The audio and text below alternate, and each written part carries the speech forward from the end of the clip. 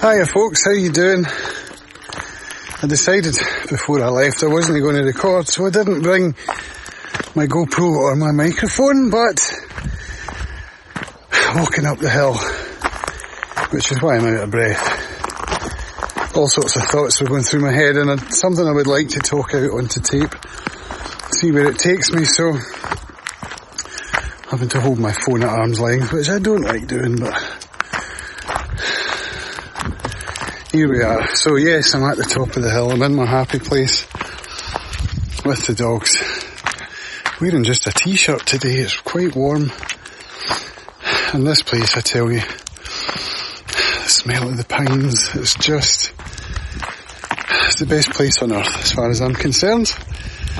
Or at least one of them. There are a few on Arran. So, what did I want to talk about? Well, conspiracies. Yes, that old chestnut. There's been a lot of attention given to a particular video that's been going around on the internet. You might have seen it. YouTube took it down, apparently at the BBC's behest, and Brian Rose is the interviewer, and he spoke to David Icke. Now, I've heard of David Icke. In fact, I'm old enough to remember him being on TV as a sports presenter. And I've known for a while that he's a conspiracy theorist. And this is where I wanted to go, because for some reason I've been finding the content quite compelling. And I've been questioning that. Why do I find it compelling? Now, first of all, what bothers me the most is the idea of censorship and how the content's being taken down. And that's a worrying thing. That's what worries me the most. Not so much the substance of the content, or the content of the content, however you might want to put that. I did listen to the entire interview, which was 2.5 hours long. And he speaks well. But let me just say, I should cease from calling it an interview, because it wasn't an interview. Brian Rose contributed absolutely nothing to the interview.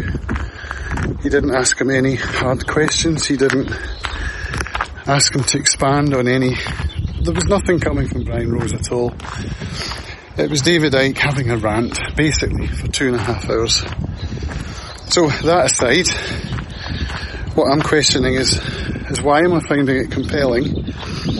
And my wife mentioned something which I found quite interesting, and I hadn't actually considered, was the fact that my dad was a conspiracy theorist in quite a big way.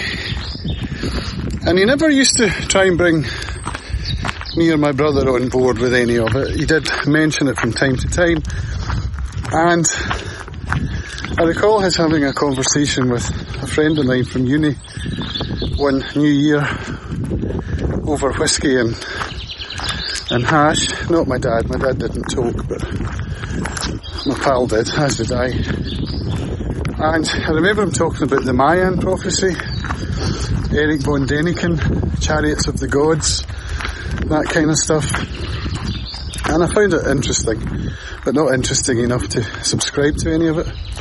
Now, my character is, I tend to avoid news, and I tend to avoid conspiracies, at least until now, because they don't make my life any better. In fact, they make it worse.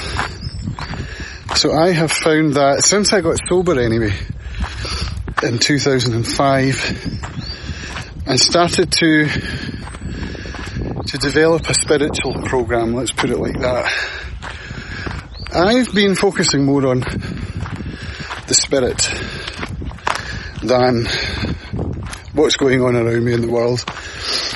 And what was interesting was that at the end of David Icke's rant, if you get to the end, he starts to talk about expanded consciousness. And that is something I've I've been a proponent of, I've been aware of for a long time. Look at that.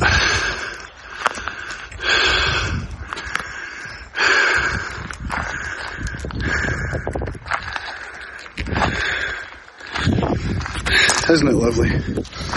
So the idea of expanded consciousness actually came into my mind, at least I started to try and formulate a theory in my mind when I was drunk one time. And it all stemmed from trying to understand what art was all about. So I don't need to go into that just now. But I'm not aware of how I started to think about these things. You know, as we all have, there are a lot of things in my life that have influenced the way that I think. I can't pinpoint any of them. But the awareness was there. It might have started round about maybe mushrooms and acid. I did do a bit of that in my time, and let me think. Yes, it's possible, or in fact likely, that I did experiment with those things before I started putting my thoughts down on paper. Possibly that's what it was then. Interesting. So, I remember one time drunk, well, two events. One was when I wrote all this down to try and formulate it in my mind, and I sent it to Lorraine, who at the time was, I don't think even my fiancée, she was my girlfriend at the time, and I've since tried to find that email and been unsuccessful. The other time was in a pub with an Aussie called Graham in Almaty, Kazakhstan. Again, drunk, and trying to explain to him my theory of what art is all about, and about how that leads into God and expanded consciousness and harmony. So, those are the two things that stand out in my mind. But as I got sober and more spiritually aware, because they say that alcoholism is a spiritual disease, and I believe that any kind of self-destructive, compulsive behaviour. So anyway, not to go into alcoholism too much, but as I started to consider consciousness, and I've done a lot of reading, I've had a lot of conversations about it with friends, and I believe strongly in this concept that we are all part of the same spirit, as it were, and that something David Icke said, that death is not a thing to fear, it's just the end of a particular part of the journey, and it's really when the spirit gets to rejoin the whole. I'm probably not explaining this very well, but so that's what I believe. And so the whole idea of conspiracies and about, David says COVID-19 is not real. He talk about all sorts of, you better just listen to it, I think, even if you're closed-minded. Give it a listen anyway, so you can hear about the kind of thing that people are paying attention to now that normally would not be given this kind of mainstream attention. And that's what the worrying thing is. Now, on the other hand, one of the great philosophers of our time is a podcaster that I listen to called John Roderick, and I was actually listening to his talking about the current situation just as I came up the hill there.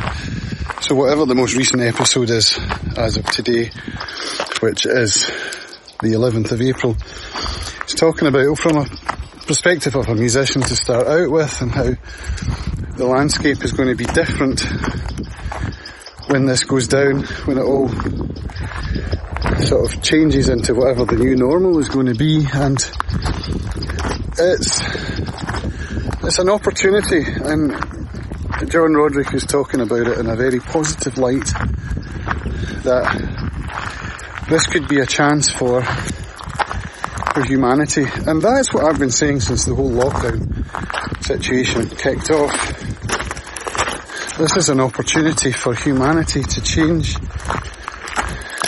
its priorities and to get closer to one another. I don't know, the idea that this is a kind of Orwellian Brave New World sort of experiment started by the 1%, Bill Gates and the Rockefellers and, you know, all of that. It makes for a great story. But I just can't see it. You know, come at me if you want. I'm probably expecting some pushback on this, but you know, well, even if it were true, I would much rather concentrate on spirituality trumping all, and love, spirituality, harmony, all of these more worthwhile concepts on which to spend one's time, rather than, you know, starting a revolution to overthrow the 1%. But yeah, that's the point. Was when David Icke was talking about all of these things, when he got to the end, you know, he's talking about spirituality and he's talking about how to overcome what he perceives to be going on. And this I can get behind.